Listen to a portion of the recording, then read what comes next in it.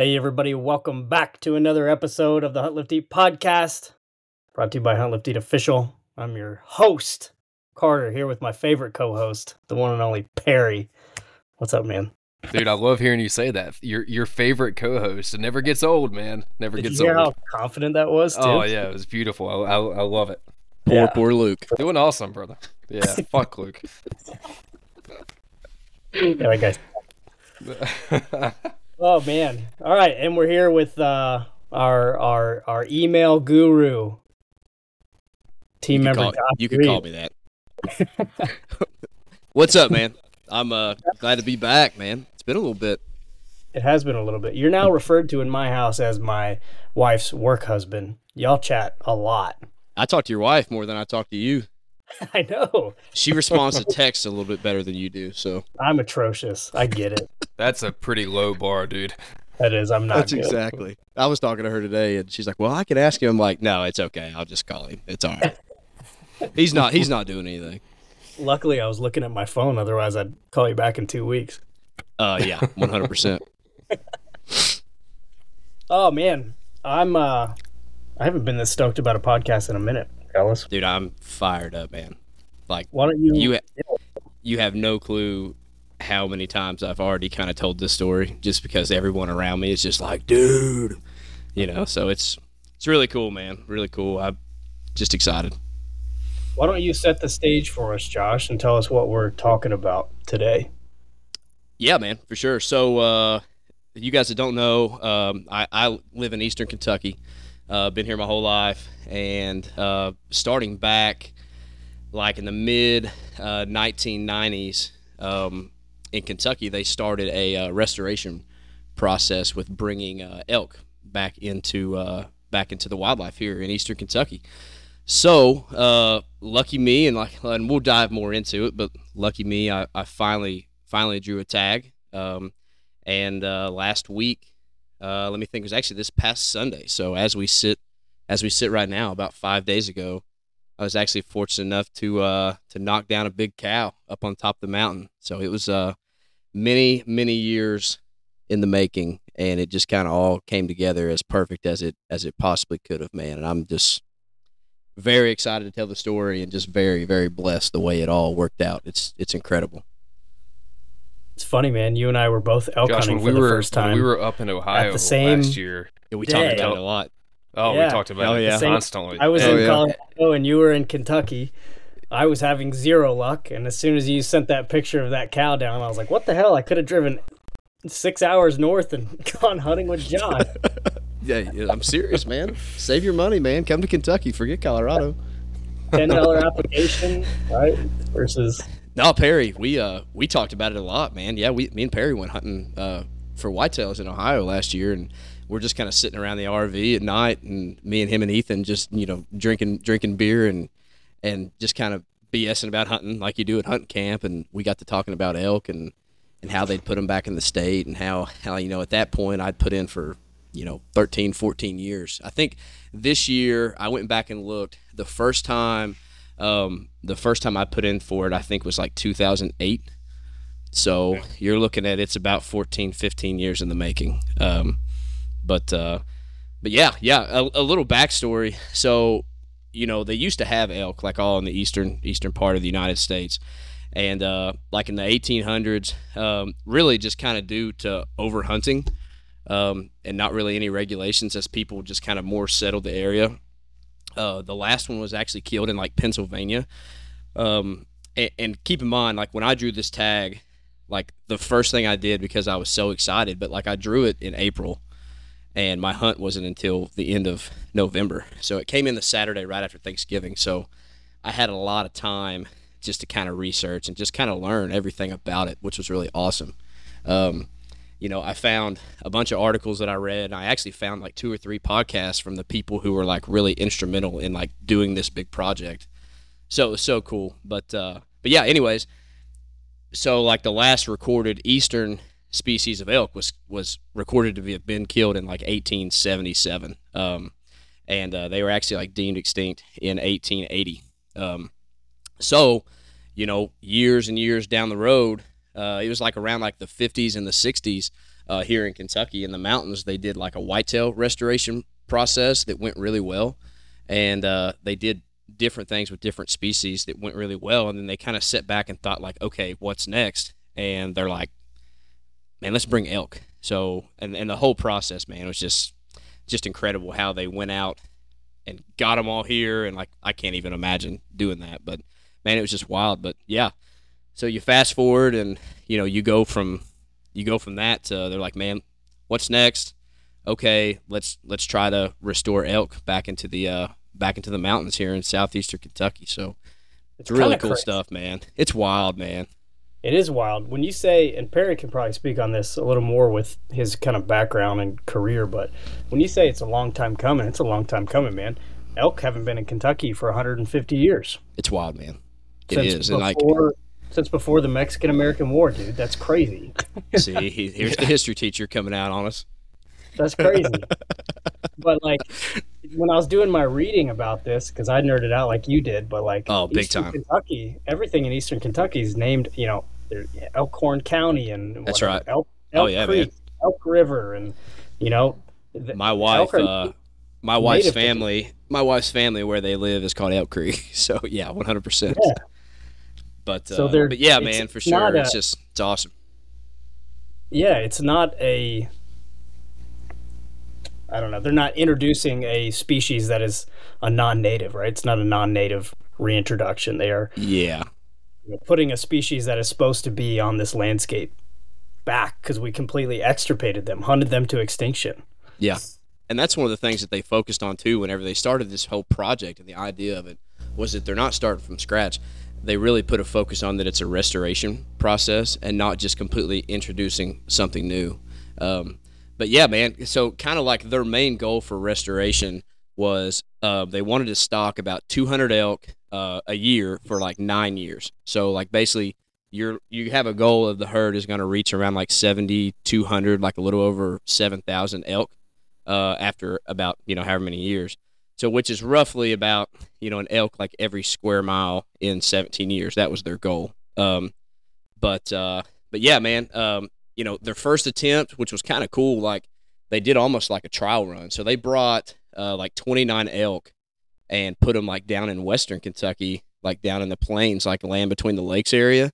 And they put them on like a 700-acre plot with like a high fence. But their whole goal for that was just kind of like a trial run, and they kind of use that herd as like a novelty herd, like just more honestly for like tourism. Like you can go drive your car around down there and see a bunch of herd out in the field, but they're not like, it's not a huntable herd. So after they did that, I think that was like 1996. So after they did that, that was kind of like like I said, like the test run, and they're like, okay, we need to go. Let's get this done now, and then they kind of started the process of going out and actually getting them and bringing them here. Josh, talk a little bit about some of the historic land use in that area and why this region. So we've talked about how elk were native to this portion of the United States, but walk folks that may not be familiar with the history of a little bit of the history of the historic land use of the region and why this elk reintroduction has been successful not only in Kentucky but in numerous other states where this is kind of occurring in the eastern U.S. You mentioned Pennsylvania, same thing is happening in Tennessee, Virginia, North Carolina.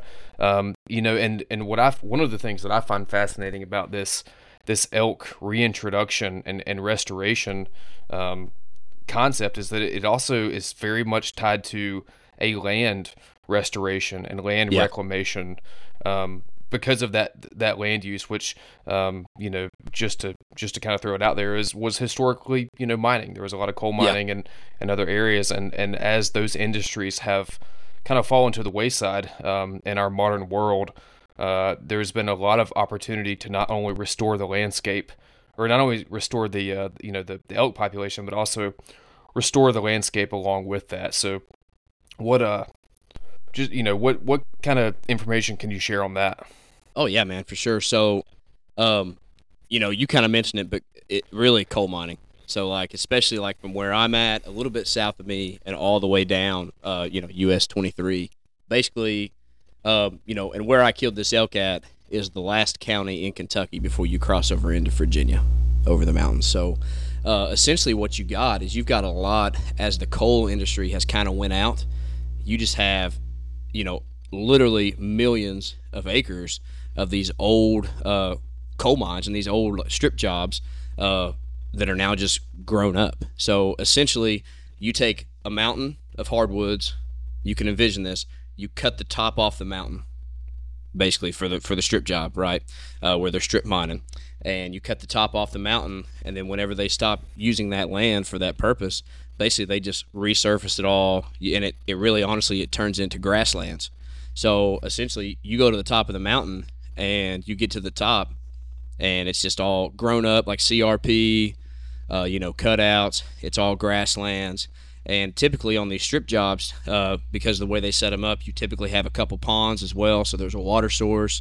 So whenever they were looking at bringing these elk back into Kentucky, it actually, the article I was reading, a few months ago said that they actually went up into helicopters and flown around the state and just tried to identify some of the best areas.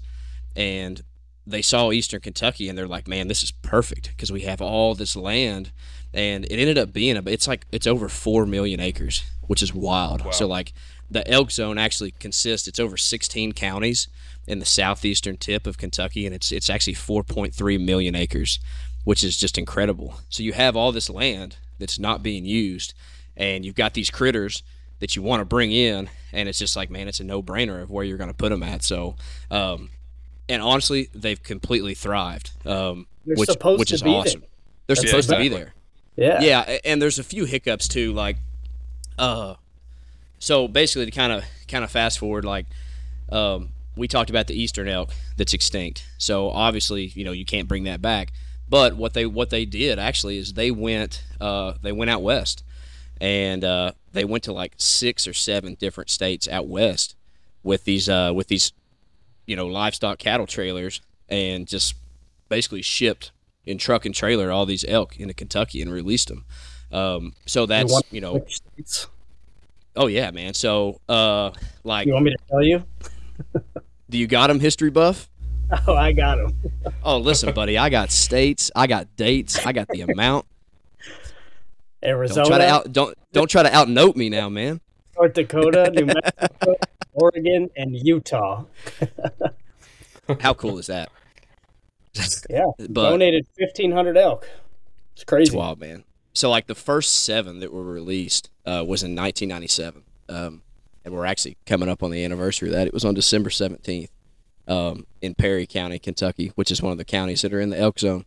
They let out 7 elk, which is just awesome. And like, it was a huge spectacle, man. Like, everyone from the community and everyone came from surrounding, like, you're talking like 20, 30 school buses and all these field trips. There was an account that said there was over 4,000 people there just to watch these elk get reintroduced into the land, which is just so cool, man. And really, before they did that, they went around and polled a lot of the people, because some of the other states that had already done this before Kentucky, like on a lot smaller scale, had ran into a lot of issues, like with farmers and, having issues with farmland and fencing, and really just because the herd is destructive, especially if they move into your crops, But really, with how the land sets up in eastern Kentucky on top of the mountains and where they're going to be up on those strip jobs, it was overwhelming. Like, one of the polls that I saw, it was like 99% of the people that they polled in eastern Kentucky was like, yes, bring them here, which is awesome, man. So everybody's on board.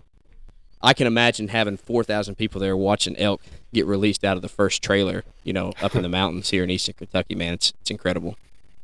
Might be the coolest thing they see all year. Yeah. If you're from Olive Hill. Yeah, little tortoise action.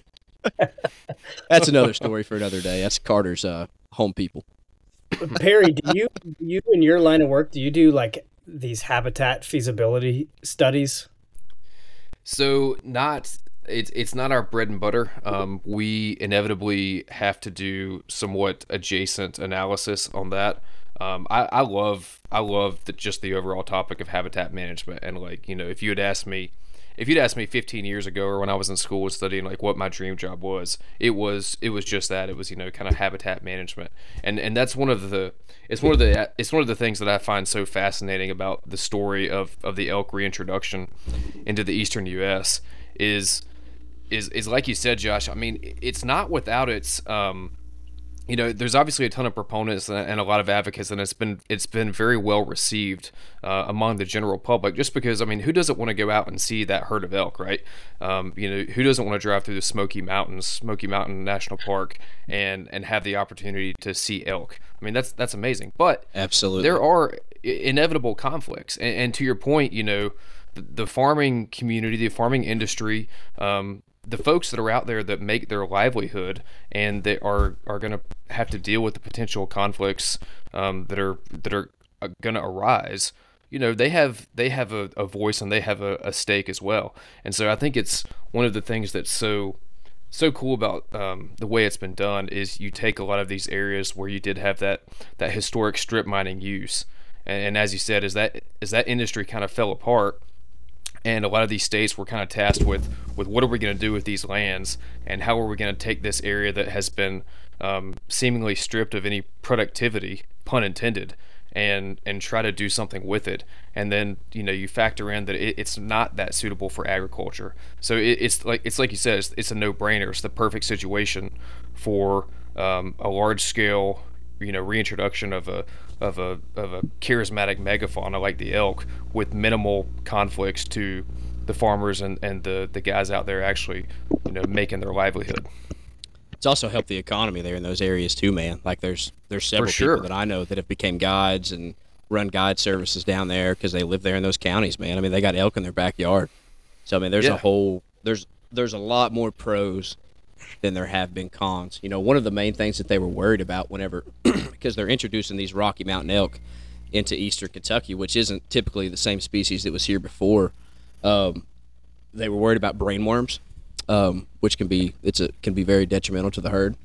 They don't really have to worry about those out west, just because of basically just I think it's like the cold. I could be completely wrong on that. Facts are optional. I don't know. Carter, you got that one? No, man. I think they I can't remember what it was. It was the cold or whatever, the habitat. It doesn't have these brainworms there, but that was one of the main things they were worried about when they brought them into the eastern U.S. was if the herd could survive that. But looking at the other states that had done it before Kentucky, it was only like a 2% risk of these elk that were actually getting that brainworm. So then they pulled the trigger on it, man, and made it happen, which I think, like Perry said, the pros have definitely outweighed the cons, and it's very unique to be able to hunt elk in your home state. What I do know is it's an immense success story. Yeah. From the point of view of elk as a whole.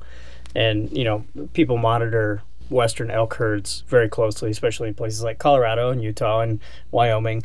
But these reintroductions on the eastern side, where these are native species, Kentucky is the poster child for a success story with these, because not only they haven't had the issue with the brainworms, there's 0 cases of CWD so far to date. That's and correct. They monitor, and you can tell us about this because I know you talked to biologists ear off. Mm-hmm. They monitor the hell out of these elk. And not only does Kentucky now have a huntable population of elk, up to, I think it's 16,000 in the entire herd as a whole, which is wild. Not only sustainable, huntable population, but they've actually began reintroducing to other eastern states as well. Y'all donated a herd to West Virginia this past year. That's right. 20 or 50 elk, that's how you know it's working. And our team member Jack, he was talking about how he went and killed one of the first bulls in Virginia. That's what when I talked to him, he said that the people that he was with said that his bull was actually brought over there in that herd from Pike County in Kentucky. So that's Damn. Yeah. So they actually came over into Virginia from there. So it's really neat, man. And like you go all the way back history wise, like most of the elk that Kentucky got were from Utah, and whenever they brought more elk years and years and years ago into Utah, all those elk, like 2/3 of them came from Yellowstone. So like you talk about the bloodline and the history of these elk that are now roaming, an hour and a half from where I sit right now. That bloodline is from Yellowstone National Park, and I'm here in eastern Kentucky, which is just crazy how basically when it comes down to it, there was a handful of people that were involved that were really passionate about it and were really stubborn about it and basically did everything they possibly could to make it happen. And it happened. So, which is really cool, man. Really cool. It is, and it's a testament to Kentucky's fish and game department, and in conjunction with organizations like the Rocky Mountain Elk Foundation, who was instrumental in the initial reintroduction. But the fact that they've been able to take this model and turn it into something that is gonna by all appearances is gonna look like it's gonna have that potential for sustainable harvest in the long term, and the interest from the public in terms of buying into the tags and being supportive of the system. I mean, we talked about it when we were in Ohio. Like, dude, I'm gonna be buying elk tags up and down the eastern U.S. for the rest of my life because get in, buddy. One, they're relatively cheap to put in for, and very.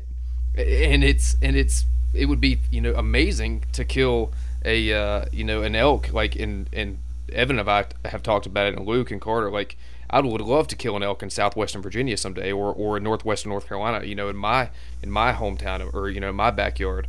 But also just to know that, like, it really is one of these success stories of conservation, and how hunting truly is conservation, and has truly been an integral part of that success story. And that was one of their main goals too. Whenever they brought these elk over here, that they wanted the elk to be huntable. You know what I mean? Right. So like it wasn't like the ones they brought into Western Kentucky as like the trial run of they're in a high fence and it's for tourism. Like they wanted this to be a huntable herd. So the first bull was killed in 2003. So I mean you're talking 6 years after they were put out. They started issuing tags. So because they wanted it to be a huntable herd. But yeah, man, it's you're talking 16 counties and 4.3 million acres of land. I mean, it's pretty impressive. For for a historical context here, Josh, I know you thought about this every second you were doing this hunt, but I wouldn't have been able to help myself. But you were doing what Daniel Boone was doing in the 1760s. That's right. In the same counties. Yeah. When he blazed the trail through the Cumberland Gap, when he created the wilderness trail through the Cumberland Gap from Pennsylvania, and hunted up and down there through Shawnee territory and hunted those elk.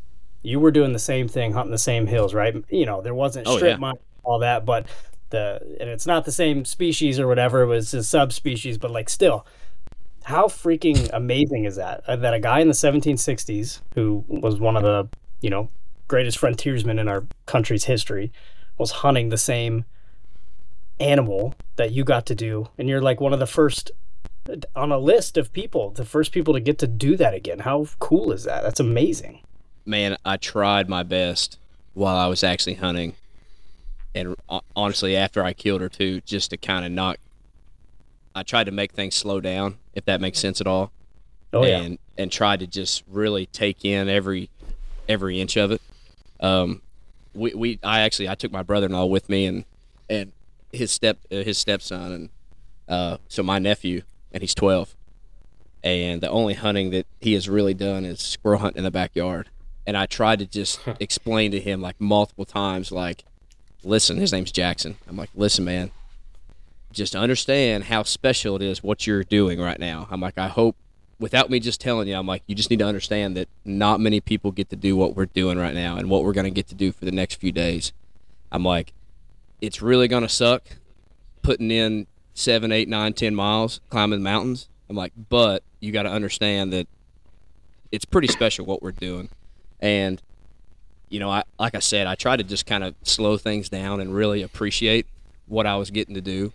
And it all kind of came together, man. Like once I killed her, and we'll kind of get more into that, but like once I killed her, and once I found out that I had gotten a key to a gate, which was a little sideways for a little bit, I had actually already started, skinning her out because I was going to quarter her up. And because that was our only way. We were about 3 miles from where we parked and on top of the mountain. And I'm like, once I found out we had a key to a gate and we were going to have access to her, I was able to just kind of sit down next to her and just kind of take it all in and take a breath and appreciate it. You know what I mean? And it was really surreal, man. It really was. I mean, I'm not a very emotional person, but it really was something. It's hard to explain it, and I'm still just kind of like, because I'm a teacher and all my kids know that I killed an elk, and I've honestly been able to talk about it all week long. Hey, Coach Reed, nice elk, man. I'm like, hey, what's up? I showed them the video of me eating its heart. Now they think I'm a savage.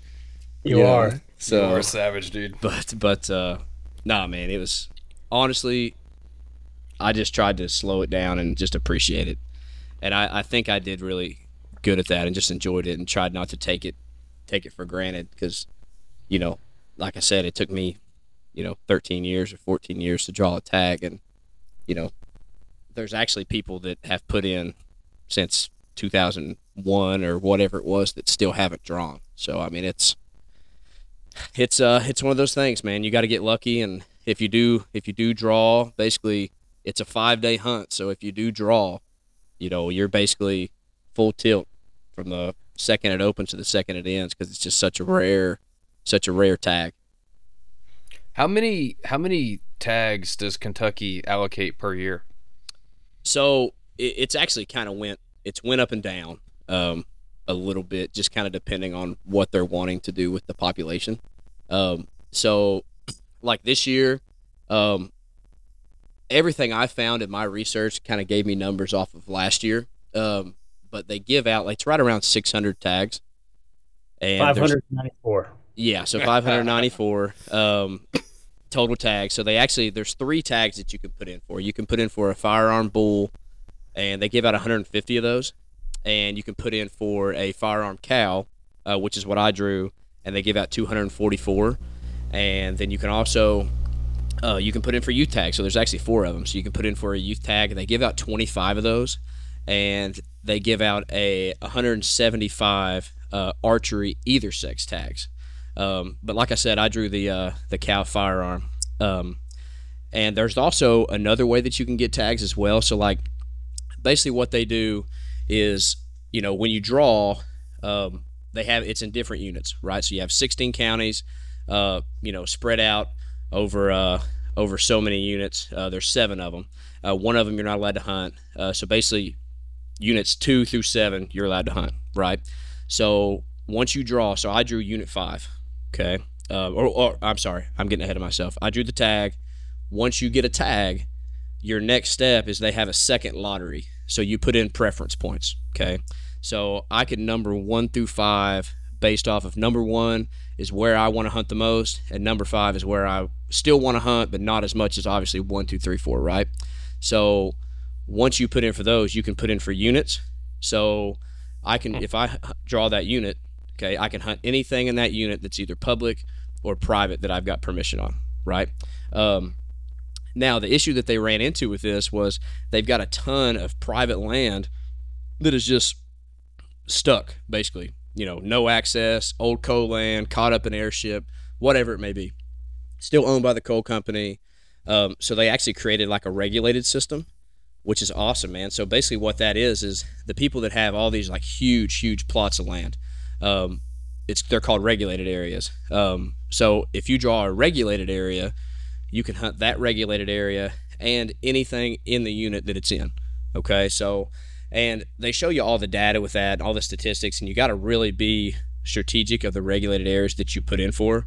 So like it's a random draw. So like, for example, Perry, let's say you draw the same, let's say you draw a firearm bull tag. Okay, so there's only certain weeks you're allowed to hunt. There's a week 1 and a week 2, and let's say that you put in for unit 6, whatever regulated area.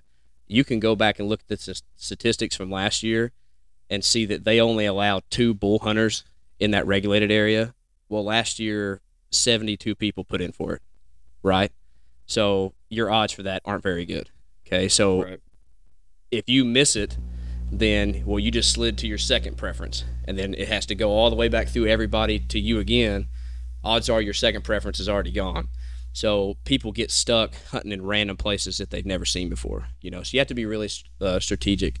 But those people that give those regulated areas and give those acreage into the elk program actually get landowner tax. They get property tax, so they get kickbacks. So like when I killed my elk, I had to document what regulated area I killed it on, because they get a point for every elk that is killed on their land, and after they get 10 points, they get another tag. So cool. So That's there's ways. Nice. Oh yeah, dude. So like for example, they give out 50 landowner tags for every 50,000 acres. I'm sorry, 5,000 acres of land who accumulates 10 points. So if you give, and what they're seeing is they're seeing a lot of locals kind of pulling their land together and putting them in for these regulated areas. So every so many years they get a landowner tag. So there's other ways to go about doing it, but I basically found, which I got lucky because Unit 5 is the one that I put in for, and I drew it. That's where my in-laws are from, so my wife's whole family's there. Are the units kind of by county, Josh? Yes, yeah. So they're by county. So like for example, my unit is all of what's called Letcher County. So that's where my in-laws are from. It's the southern half of Knott County, which is just to the north of Letcher, and then like the eastern half of Perry County, which is where they put out the first elk. So they're just kind of sectioned off. So you're looking at probably, it's like one full county, basically bits and pieces of 3 to 4 counties in every unit, pretty much. But there's a map, Unit 5. So I actually drew a regulated area and Unit 5. So I was able to hunt that regulated area or anything in my unit. But yeah, man. So I got really lucky, and like I said, it just kind of all fell together. I mean, as perfect as I could have drew it up, I drew it up. I mean, the only thing I would go back, and this is me being selfish, is that if I could have killed it a couple days later, so I could have enjoyed it a little bit longer. You know what I mean? But that's me being selfish. But because it was just that cool. But I know exactly what you mean, man. When we were antelope hunting, you planned this trip for a year. You've been putting in for this tag for 13 years. I remember Perry and I tagged out on the first day, and we looked around and we were like, what do we do now? I wish there was more hunting to do. I wish I had another tag in my pocket. Yeah. My wife was really happy because she was getting ready to come back to where we live to work Monday, Tuesday, Wednesday. And I had already called off because my season came in Saturday through Wednesday. So I already had sick days, personal days lined up for Monday, Tuesday, Wednesday, and ended up not having to take them. I took Monday off just so I could take care of the elk. But yeah, so she was happy. Got one on the ground and got to go back home with the missus. So like I said, everything kind of played exactly the way it was supposed to, man. Well, now you got to walk us through it, man. How did it go down? Were you using Onyx to find where you wanted to hunt? How did walk us through beginning to end? Yeah, for sure, man. So, like I said, I drew my tag in April, right? So, as soon as I drew my tag, there's like a month to 6 week process where you're just really diving in and looking at all the statistics. And Kentucky Fish and Wildlife does a really excellent job at this because they put out like a YouTube series, basically step 1. Now you've drawn a tag, all the way through the process, all the way through quartering it out and getting it off the mountain. So, credit to them. But so I spent about a 6 week process of just really diving into the areas because I had a pretty good idea that I was going to want to try to go with Unit 5 because just like I said, my family's down there. So I knew that I would have the connections and could probably have an opportunity to get on some private land as well. But yeah, after diving into it, man, I found a regulated area, and actually a guy, his name's Jim Bob, that is good buddies with my father-in-law. Yeah, And, Of course it is. awesome Eastern Kentucky name, I know. But so Jim Bob is good buddies with my father-in-law and lives down there in that zone, and he actually drew a tag as well. So he drew an archery tag, and and he hasn't killed one yet, but I've still been touching base with him. I think he's actually hunting like this weekend. So, but anyway, so he's like, man, he's like, you're gonna want to put in for, and he literally told me the regulated area that I should put in for because it's right next to his house, and he sees, you know, he gets pictures of elk on his trail camera all the time, and is able to kind of keep tabs on the herd if they've been in there, haven't been in there. So I went ahead, I went with that, and kind of felt bad because I actually drew that area for my hunt, and he actually didn't draw that area for his hunt. He got the unit so he can hunt the public and his own private, but he can't actually hunt where I hunt. So I'm like, dang. But so anyways, I drew that area. I drew the regulated area. I went down in June, basically just kind of got boots on the ground, walked around, tried to just get familiar with the land, look for sign, look for tracks, without putting too much into it, because honestly, what the elk herd is doing in June is not what they're going to be doing in November. You know, we know that, but really, what I wanted to do is get down there, you know, put some pins on Onyx for access, you know, for trailheads, and just kind of get a game plan.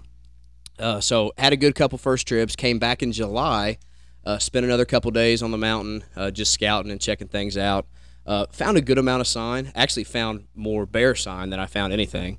Jumped a ton of whitetails. Actually got into some elk. Had a couple cows come out in a row, jumped a cow. So I left that feeling pretty good. And then, like I said, I'm a teacher, so I started school and went about 2 or 3 months without really getting to go down there at all.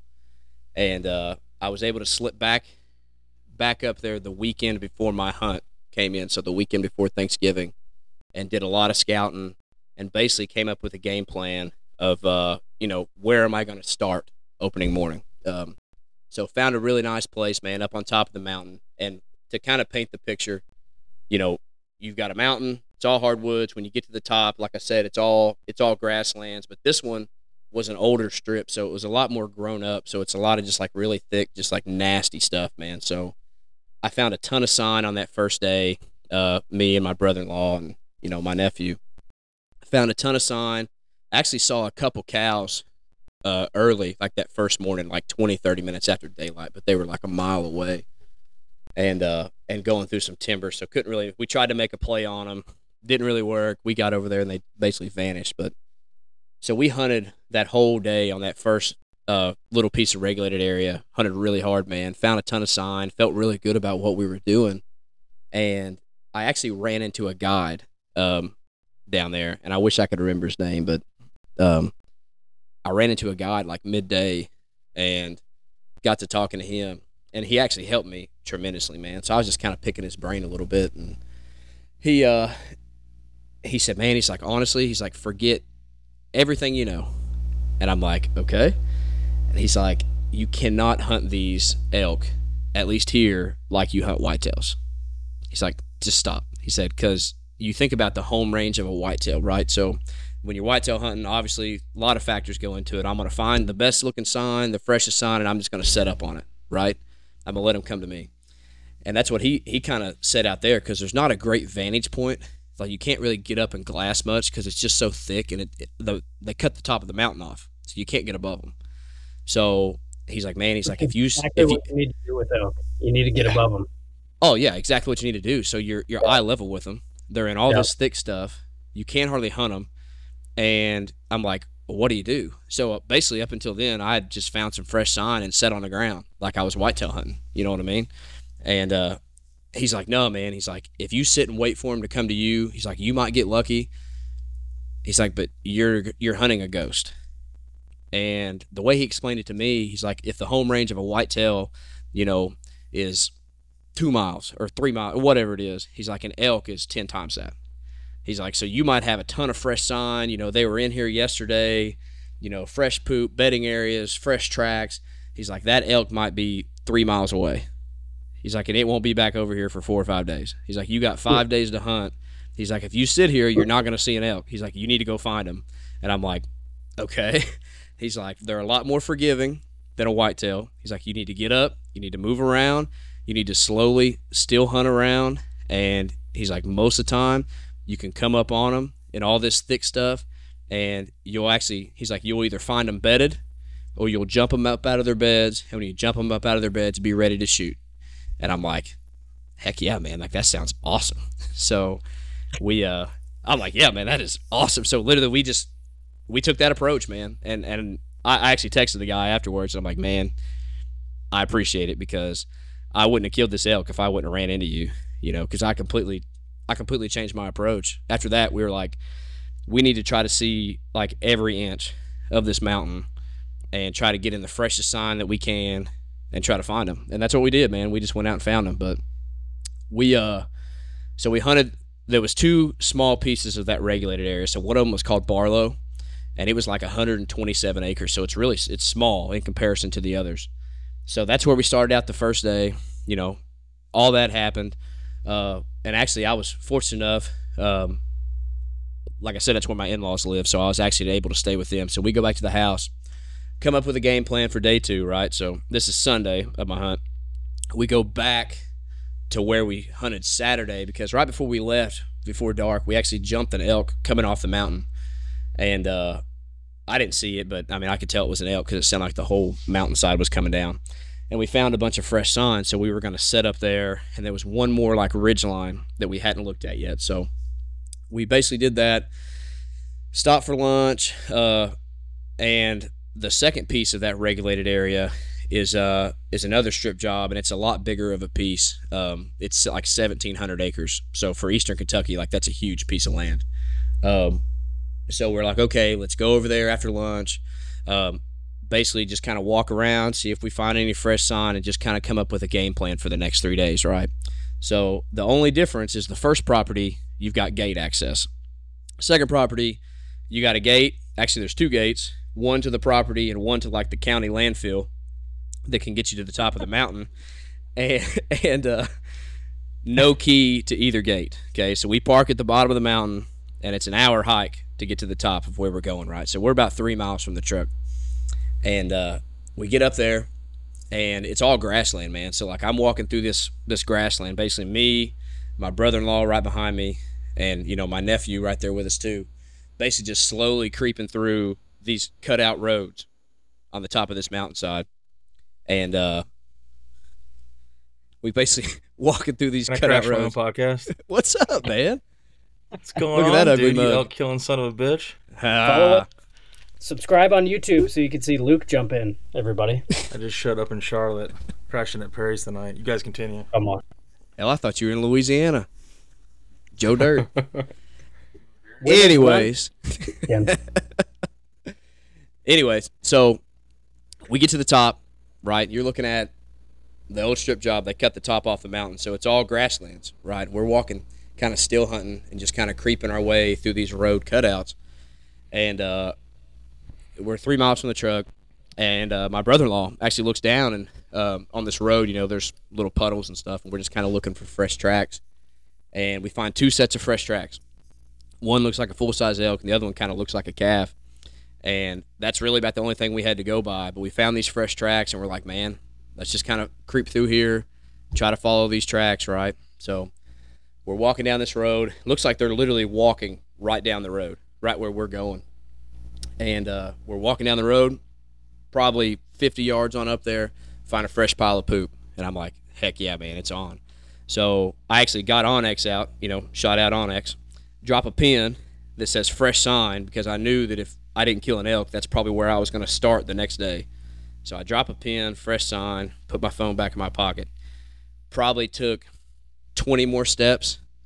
And keep in mind, throughout this whole trip, we jumped a million deer, jumped a ton of whitetails, because they're regulated areas and they're not allowed to hunt much, and it's thick and it's just perfect whitetail habitat. So we're jumping deer right and left. And every time I jump a deer, I'm like, oh, baby, it's an elk, and I see a whitetail running away, What are you hunting with?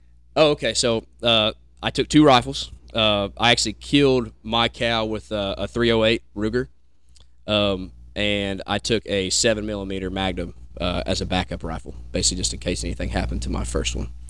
So I've got my 308, and we're walking down this road, following these fresh tracks, man, and I hear something to my right just crash, and my brother-in-law gets fired up and says, "It's an elk!" Literally loud, "It's an elk!" And I'm like, "Oh, baby." And they kind of ran to my left, and I'm behind like a big CRP bush, right, or whatever it is. And I had to take like 5 or 6 steps to my left out into a clearing, like where they're running. And I see an elk, and I'm like, "Oh, baby." And it's facing away from me. Like, all I can see is its butt, and I'm like, gosh dang it. So I've literally got it in my scope, and it's facing away from me. And I'm like, gosh dang it, man. Because it finally just kind of takes off, and I'm like, oh my gosh, like, there's my opportunity. It's blown, the whole hunt's ruined. And I just look to my right, and the one that I was looking at was a calf. I look to my right, and I see the big mama standing there looking at me broadside, and I'm like, oh, sweet Lord. 40 yards. She's 40 yards away from me, man. Dude. She was huge, man. So I thought, okay, never been that close to one before, right? So I thought the calf was an elk, a full-size elk, still bigger than a whitetail, but to me, I'm like, that's an elk. It runs away, and I look to my right, and here's something that's twice as big, and I'm like, oh, sweet Lord. So my first instinct is to, as soon as I get her in my scope, I go straight to the top of her head because I was terrified I was going to screw up and shoot a spike. Okay, so straight to the top of her head. She's a slick head. Okay, so I go back down, and I'm like, what the heck, man? She's got ear tags in. So I see these bright yellow tags in her ears. And I had an instant thought in my brain like, okay, I don't remember reading anything that said I couldn't shoot one with tags. Boom, send it. I'm like, I ain't messing around. So I shoot her. And like one of the main things that on those seminars that Kentucky Fish and Wildlife sent out was like, when you shoot one, make sure, especially if they're in a crowd in the herd, you keep track of the one you shot because they're so big. They don't act like whitetails when you shoot them. Like, they're so big. Like, most of the time, at 40 yards, double lung with a 308, she didn't flinch. Like, she literally took one or two steps, turned, and just looked at me. And, you can literally see the hole and blood pumping out of her, and she's just standing there looking around. And I'm like, that's incredible, man. So I actually shot her twice. So I eject, go back in, shoot her twice, and she takes like 2 steps and just crumbles. And the most excited I've ever been in the woods, man. Like, you see these videos of these guys like in tree stands, they're like shaking and freaking out, and that my brother-in-law, who's right next to me, is still behind the big bush that I had to take like 4 or 5 steps to get to the clearing, so he didn't see it. So he's like, dude, they're big animals. He's like, you want to give her a minute, make sure she's down, and I'm like, dude, she's laying right there, man. I watched her go down. She's toast, and he's like, you got to wait. And I'm like, she's right there.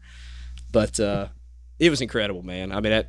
It was literally incredible. And I basically grabbed him, celebratory hug, and grabbed my little nephew who was being loud and sleeping and kicking rocks the whole time because he's barely hunted and he's 12, And I'm like, now you can be as loud as you want, you SOB. And I'm like grabbing him, picking him up, But no, it was awesome, man. So I'm like, I got to call my wife. So I FaceTime my wife.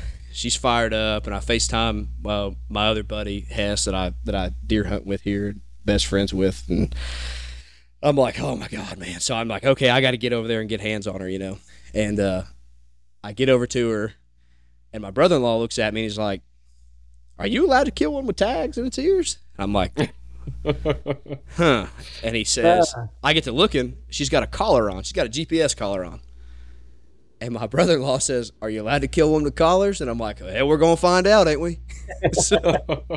Were you nervous? Okay, so I was until I got down looking at it, and the collar and the tags both said, if harvested, call Kentucky Fish and Wildlife. Oh, phew. So Nice. I'm like, nice. But like I said, dude, I'm a complete nerd about all this stuff. So of all the reading and all the videos and everything I listen to, I'm like, if I wasn't allowed to kill one, you would know, But in a game time decision, dude, when you can't really see, like, I didn't even see the collar. Like, she's got a huge GPS collar on her neck. Never once saw it. I saw the ear tags because they're bright yellow, and you saw no antlers and ear tags. Because the first thing I did was go straight to the top of her head because I was terrified I was going to screw up and shoot a spike and go to jail, And I saw the ear tags, and I'm like, send it. But I So I try to call Kentucky Fish and Wildlife. Obviously, it's on a freaking Sunday evening. It's like 3:30 in the evening. Try to call Kentucky Fish and Wildlife, and it's the number they put on there is, a freaking Monday through Friday 9 to 5 number. So I'm like, gosh dang it, man. I'm like, here, I got this elk up here with a collar on. I don't know what to do with it, And but you talk about the size of the animal. Like, I knew they were big. I've heard people say how big they are. Yeah. But until you walk up on one, and that's a cow, we're not even talking about a big old bull. Was there a big old bull? So I didn't see a bull, but I actually got, when I put the trail camera up the weekend before I hunted, I just put it on like a fresh trail and got a picture of a really nice bull. So, I didn't see a bull, but I talked to, I ended up having to talk to a biologist about the collar and was just kind of picking her brain. And she said that she had worked on, several like talking 375, 400-inch bulls like this year. Oh so I mean, there's some big animals down in there, man. Really big animals. But yeah, man. So instantly you're celebrating.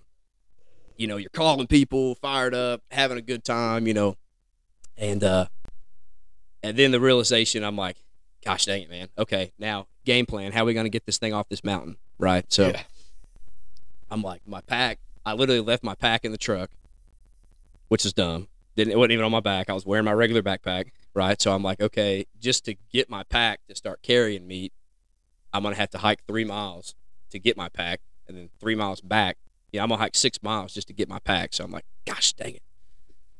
So we're calling people, and so that regulated area is through like a lawyer's office in Pikeville. And I call the guy, they have a land agent, and he's like, dude, he's like, I'm sorry. He's like, I'm 3 hours away. It didn't help that this was the last evening of rifle season in Kentucky. So everybody I called was busy or in a tree stand. But he's like, dude, he's like, I'm hunting. I'm 3 hours away. He's like, I can't get to you with a gate. And I'm like, gosh dang it. And I'm like, okay. So the other one, the landfill, I tell my brother-in-law, I'm like, dude, just keep calling people, trying to get a key to that gate. Because if we get a key to the gate, I mean, you're talking a dirt gravel road that cuts back all the way to the top of the mountain. Like, essentially, I could drive a pickup truck directly to her. So I basically made a dorsal cut, was starting to skin her, and was starting the process of quartering her out because I'm like, man, we can't sit here and wait. Like, it's getting dark in an hour. Like, we got to just start working on her. And I'm like, I'm going to keep working on her. You just keep making phone calls. And a couple minutes later, he stops. And he's like, hey, man, he's like, just stop what you're doing. And I'm like, what? He's like, we got a key to the gate. They're going to drive right to us. They're going to be here in 15 minutes. He's like, Come on. He said, you're good, man. Just stop what you're doing. And I was like, I literally looked to the sky and I'm like, thank you, God. So I was able to just, like I said, man, I was able to just kind of sit next to her and just kind of take a breath, and really had about, 15 to 30 minutes to just kind of take it in, which was just, it was incredible, man. I mean, I honestly was lost for words and didn't really, I think I just kept saying to my brother-in-law, we just killed a freaking elk. Like, we actually killed one. Like, we just killed one. Like, I don't know, man. It just, and it didn't matter how many times I said it. It just kind of seemed surreal. But yeah, man, we got a key to the gate, and it was a guy that my brother-in-law went to school with, and he drove the old Silverado to the top of the hill and directly to her, and me and my brother-in-law, my nephew, and 2 grown men got her in the bed of the truck, and we all hopped in the cab and took the 10-minute trip off the mountain in the truck, and basically took the 4-wheeler trailer off my truck and moved it out of the way, backed my truck directly up to the tailgate, slid her from one tailgate to the next, hooked the 4-wheeler up, and headed to the house. But it so like I said, dude, whenever I said it all came together and worked out as perfect as it possibly could have, I wasn't kidding. I mean, I'm literally blessed. Like, I don't know how it all came together. Like, there weren't many hiccups at all. So I mean, it's incredible how smooth it all went, because like, you're talking 3 miles from the truck with 2 men and a 12-year-old. You know what I mean? It's going to take us a little while to get that elk off the mountain. So I mean, yeah. Versus drive a pickup right to her, and 30 minutes later, we're on the road with an elk in the back of the truck, heading to the house. It's wild. It Man. doesn't get any better than that. I'm getting chills just talking about it, man. I really am fired up. Man, we're so stoked for you, dude. That was freaking amazing. What an amazing opportunity. It's crazy, man. It literally. We saw that.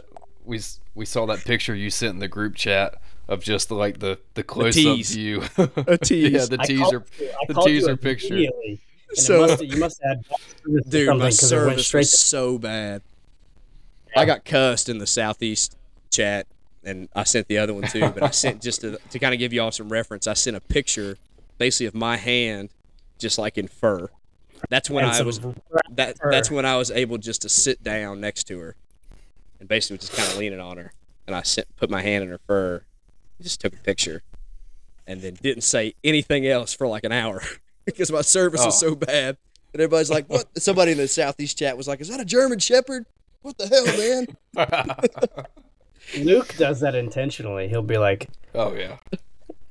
Someone will be like, "Did you shoot?" And he did this on this last trip. He did it with Perry, and then he did it on this elk trip. And he'll say, "Just say yes." No context, nothing. Yes. No, say yes. No, man, it was wild, man. And then I think I blew my nephew's mind because I told him the day before that if I killed one, I was going to eat its heart. So we're sitting there, and he's like, "You said you're going to eat its heart." I'm like, "You dang right I am." I'm like, "Give me that thing."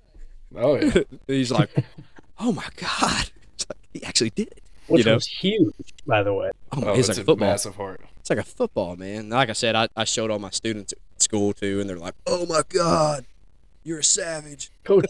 Savage. I'm like, Coach Reed's built different, baby. That's right. Oh, it's awesome, man. But yeah, it's it all came together, man. Like I went, so I basically like got it back, and then we had to get in the car and come up to our house, which is about 2 hours from my in-laws in the county that I was hunting in. And we live like kind of up on the farther, like little bit north of there, on the northeastern part of the state. And I finally got a hold of the local Kentucky Fish and Wildlife officer, and about the ear tags, and about the GPS, and he put me in touch with a local biologist for Kentucky Fish and Wildlife, and I met with her the next morning when I dropped the elk off at the processor.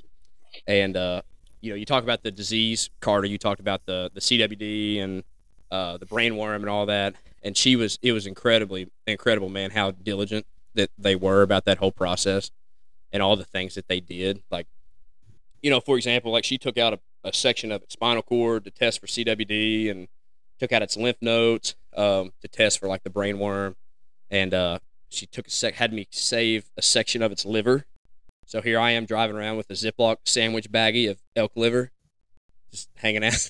I'm like, it'd be a good time to get pulled over. It's like, "What's that, sir?" It's a sandwich bag of elk liver. But yeah, man. So she does all these tests and everything, and which was really cool about the collar. She was able to check the GPS and like see where she was at, and I'm like, "Listen, when you can get all the data, I need it because I want to like connect the dots. You know what I mean? Like see where else she's been and kind of the history." But basically, and this is incredible, man. Whenever she told me this story, I'm like, "You're kidding." But she said the way they do that, the way they collar these elk, and this is crazy. These Kentucky Fish and Wildlife officers kind of partner with like the National Guard and state police, and they get in helicopters and they fly up in helicopters on these strip jobs, and they get tranquilizer guns and they shoot these elk and put them to sleep. And then they put them in like those big like rescue wraps, you know what I mean? Like where like they could fly them and like dangle them from the helicopter. Yeah. They fly them over here to these biologists, right? And the biologists do all the tests on them, like they pull a tooth for aging, take blood, do all these tests. And then they take them back on the mountain where they found them. They slap the collar on them. They take them back up on the mountain. The elk wakes up the next day and goes on about its life. So it's literally like an alien invasion. What an out-of-body experience. Dude, isn't that crazy? So as hell. I could just see this elk. It's like, dude, I had the craziest dream last night. But I'm like, she told me that, and my response was, "You're kidding." I'm like, "Are you serious?" But so that's what she said, and she said that it had been at least a couple years since mine had done that, because she could look where they had pulled her tooth, and it was like completely healed. You couldn't even tell. So she said she could tell just by looking at that. It had been a couple years. So the next day, so she gave me her contact information, and I'm like, look, I would love just to get all the information that you have, from her, just to kind of, learn more about it. She sends me a text the next day, tells me that it was crazy how far the elk had traveled, and she said she was going to double check it and make sure that the GPS coordinates were correct, but she was showing up that elk had actually been captured and had been collared like 2 elk units to the west in like a place called Pineville. And I looked up Pineville to where I killed her, and as just a straight line, it was 78 miles, which is incredible. Wow. Damn. Now obviously that could be over the span of her entire life, but that's what she's like. We're gonna double check on all of these because that's like she must have been on like a serious migration, which is wild, man. Yeah. And so yeah, I mean it's incredible. And then I kind of look back at the guide that I ran into. That's like, listen, man, they move a lot farther than whitetails. Like, don't sit and wait on them. You got to go find them. I'm like, so she was captured and collared over here, in Pineville, and I killed her in Millstone. It's literally as a crow flies, 78 miles, which is wild. So they're just remarkable animals, man. Just the size and the respect that I have for them now, even more than I did before. It's just, that's what it's all about. You know what I mean? But it just, when you harvest something, when you kill something that incredible and that remarkable and that rare, just the appreciation that comes with it, I think it's just kind of it's that adrenaline rush and that appreciation that as hunters that we're all just kind of always searching for. You know what I mean? Like all the failures and all the crap that you go through and all the suck, and then you have that success, dude. Like that's what we're hunting for. That's why we do what we do. You know what I mean? Like, so I'm freaking hooked. Like, I would go back right now and do it all again, like that. You know what I mean? But it's unreal, man. I'm kind of a loss for words. I could talk about it all day, but at the same time, I'm kind of speechless. At the same time, I'm kind of in a weird spot. That first bite of elk steak is going to be amazing, man. Yes, I can't wait, man. I got all the people at school and all the people that I've talked to is like, man, you need to hook me up. I had a guy. Don't give it all away. I had a guy that said, "Yeah, man, share some, but be stingy." I know, man. I had a guy that say, "Hey, man, I'd really like to have some tenderloin." I'm like, "Well, hell, I'd imagine." I'm like, "So would I." You and everyone else. I'm like, "Are you serious?" Like, hell, that's the best cut on it, But I've actually never eaten elk. Never have. Oh, you're in for a treat, man. Everyone I've talked to has said that, but I've never had it, man. I can't wait, and I've got a deep freeze behind me here that I got one bite before my hunt. Oh yeah, I did. That's right. I have eaten elk. You had one bite, and it was delicious. Delicious. I think it made me stronger, man. I was deadlifting 2 days ago, and I felt a lot stronger. Here's an elk heart. It's happening. I'm changing. Oh, but man, that's awesome. It's awesome, man. And listen, if anybody wants to put in for it, Kentucky allots 10% of their tags to non-residents. It's a really cheap process too. Like the 3 tags that you can put in for your firearm cow and your firearm bull, and then your archery either sex, it's $10 a piece. So for $30, you can put in for all 3 of them. You know what I mean? So it's incredibly feasible. Now your odds are not good. Like in 2022, there's like 96,000, I think, people that had put in for it. I didn't see a statistic for this year. I heard it was around 100,000. And they give out roughly 600 tags, right? So what is that? Help me out. 0.6%. Is that right? I don't teach math. I teach maps. Well, I don't either. I'm a health and PE guy, so math is not my strong suit. So, but I mean, your odds aren't good, but it's incredibly feasible, man. And they do give out 10% to non-residents. And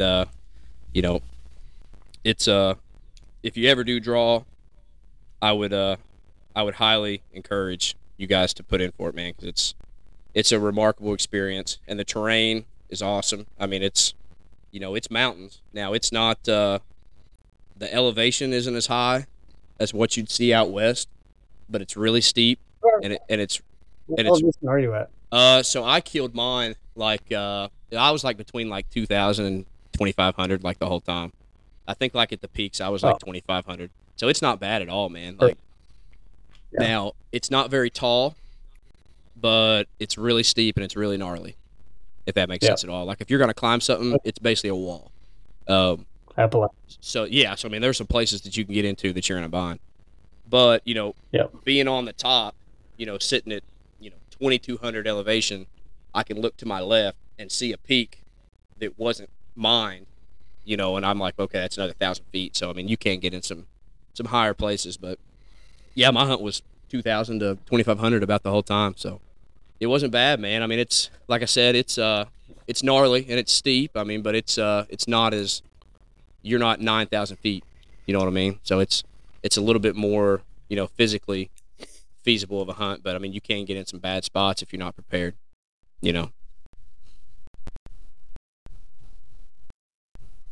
Hell yeah, dude.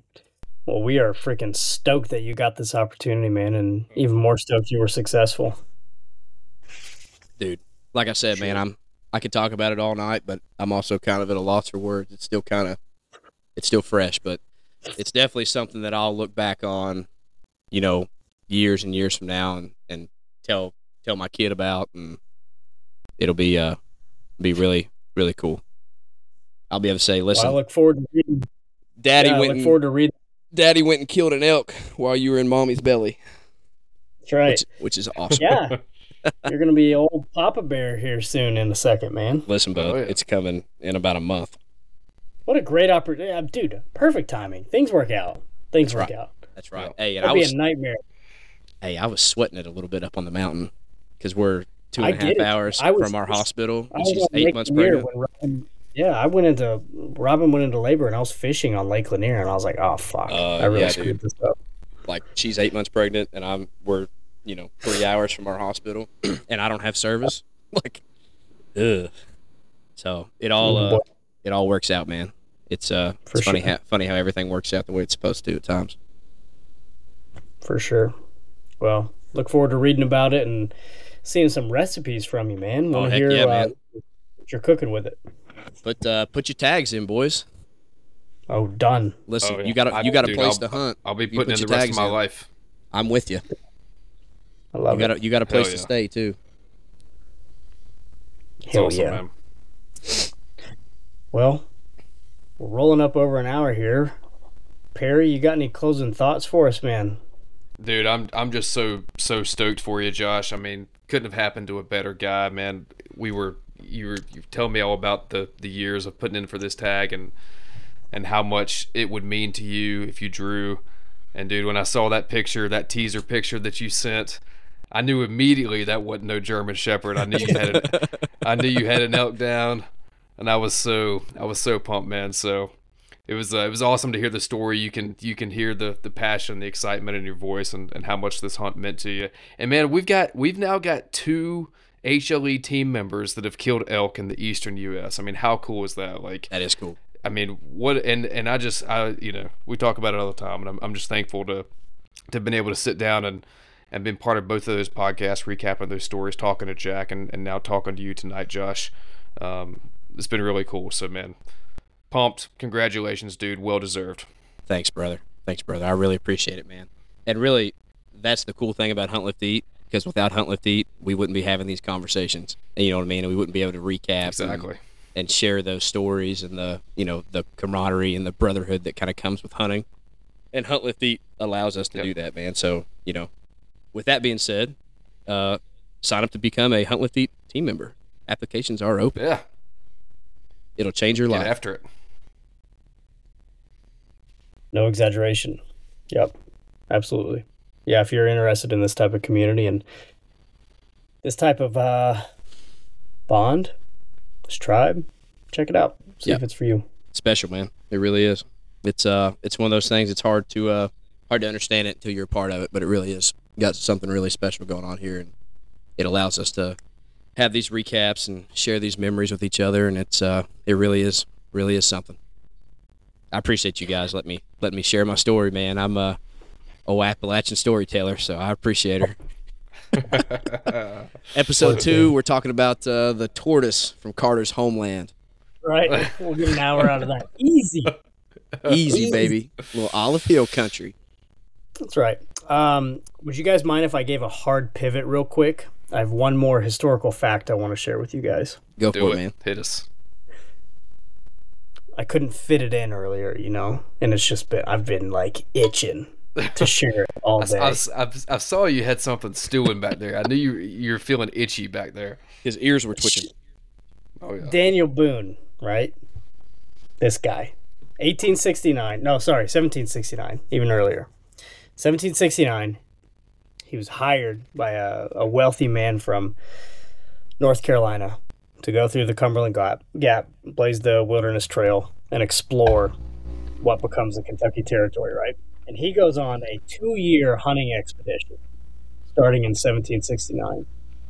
And it's recorded him and his dad killed over 500 elk and deer in that 2-year period. And trapped over 1,000 beaver. Isn't that crazy? Golly. That's where all the elk went to. Yeah, right. We still got a crap ton of beavers, man. Gosh dang it. Why couldn't he kill them out? And then he got robbed and lost it all, which is a bummer. But he freaking smoked all those elk and deer. That's nuts. It's impressive, man. People have been doing it for a very, very long time and having high success as it too. I mean, that's pretty. It's about as primitive as it gets. Yeah, it is. Well, you can see where the extirpation came from, but yeah. But cool. That's all I got. I appreciate you guys. What a great way to spend a Thursday night. Absolutely, man. Absolutely. This was awesome. Like I said, I appreciate you letting me share my story. Absolutely. Well, listeners, as always, we appreciate the hell out of you guys. We'll talk to you next week.